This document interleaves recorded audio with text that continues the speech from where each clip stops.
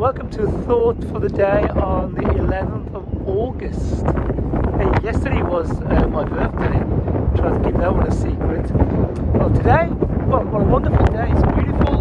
I'm at the reservoir here in Hope Valley. It's a little windy. Hope this is coming across clear. We completed Acts yesterday, and in the Murray McShane reading plan, there's 4 chapters a day from 4 different books. We're going to move over to Romans. That's today's reading, Romans. I had a choice between Romans and obviously 3 other books, one of them being 1 Samuel. But let's go with Romans, and we'll follow this each day with McShane. Chapter 1 today. Look, Romans is an incredibly complex and deep and profound theological treatise, more than a letter. And so there's going to be much for us to choose each day in the chapters. It's deep, as I say. Paul writes it probably around 57 AD, probably from Corinth in Greece. He's wanting to go to Rome to encourage the church there, and so he writes to them, having been hindered from going there.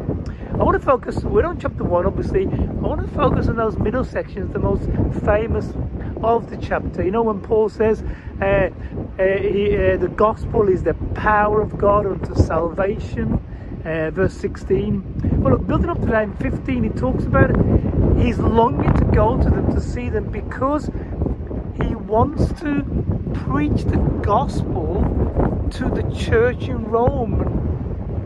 That's a bizarre thing, isn't it? This is a church, an established church who believe Jesus. Paul wants to go there, and you think he wants to preach some deep theological issues. Well, he does in his letter. But no, he says he wants to preach the gospel. And we're thinking he wants to preach about repentance and faith and perseverance.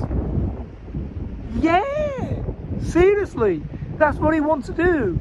And you ask the question, why does Paul want to preach such elementary truths about faith in Jesus Christ and repentance and trust in his death and hope in his death and resurrection and eternal life when Jesus returns? These are all key elements of the gospel. Here's why. And obviously the gospel is much bigger than that. But Paul no doubt wants to remind them of these things, because these are not things that you do when you first come to faith and that you shelve and move on to more complex doctrine. No.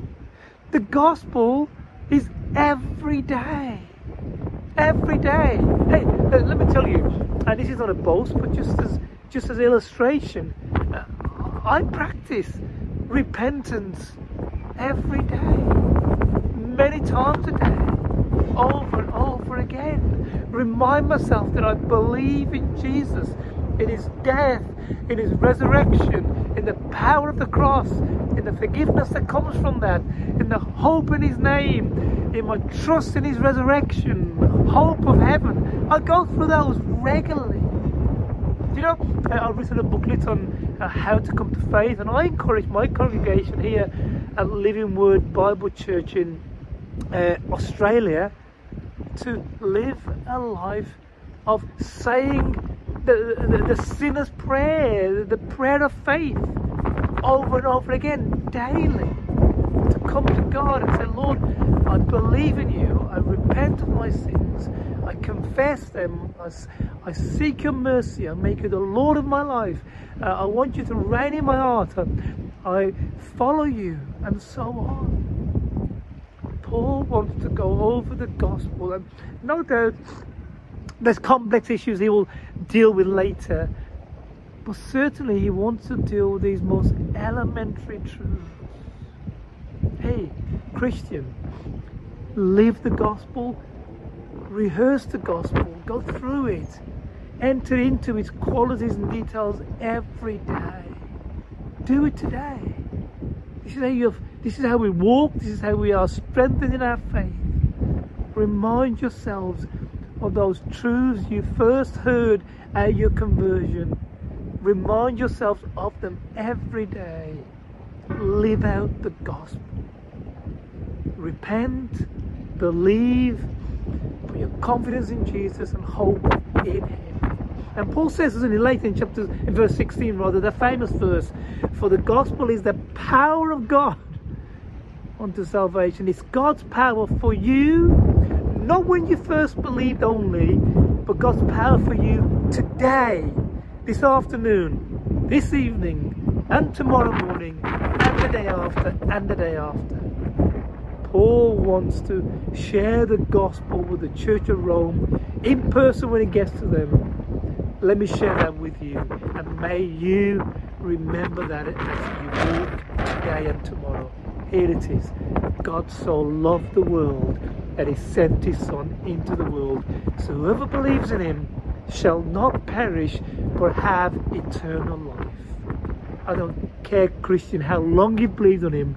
I want to encourage you today to believe on him afresh, to repent afresh, to seek his mercy afresh, to ask him into your heart afresh, to make him your Lord afresh, to believe in his eternal life afresh, to live in hope for that afresh, to await his return afresh, and to walk today with him as your companion in life. God bless you.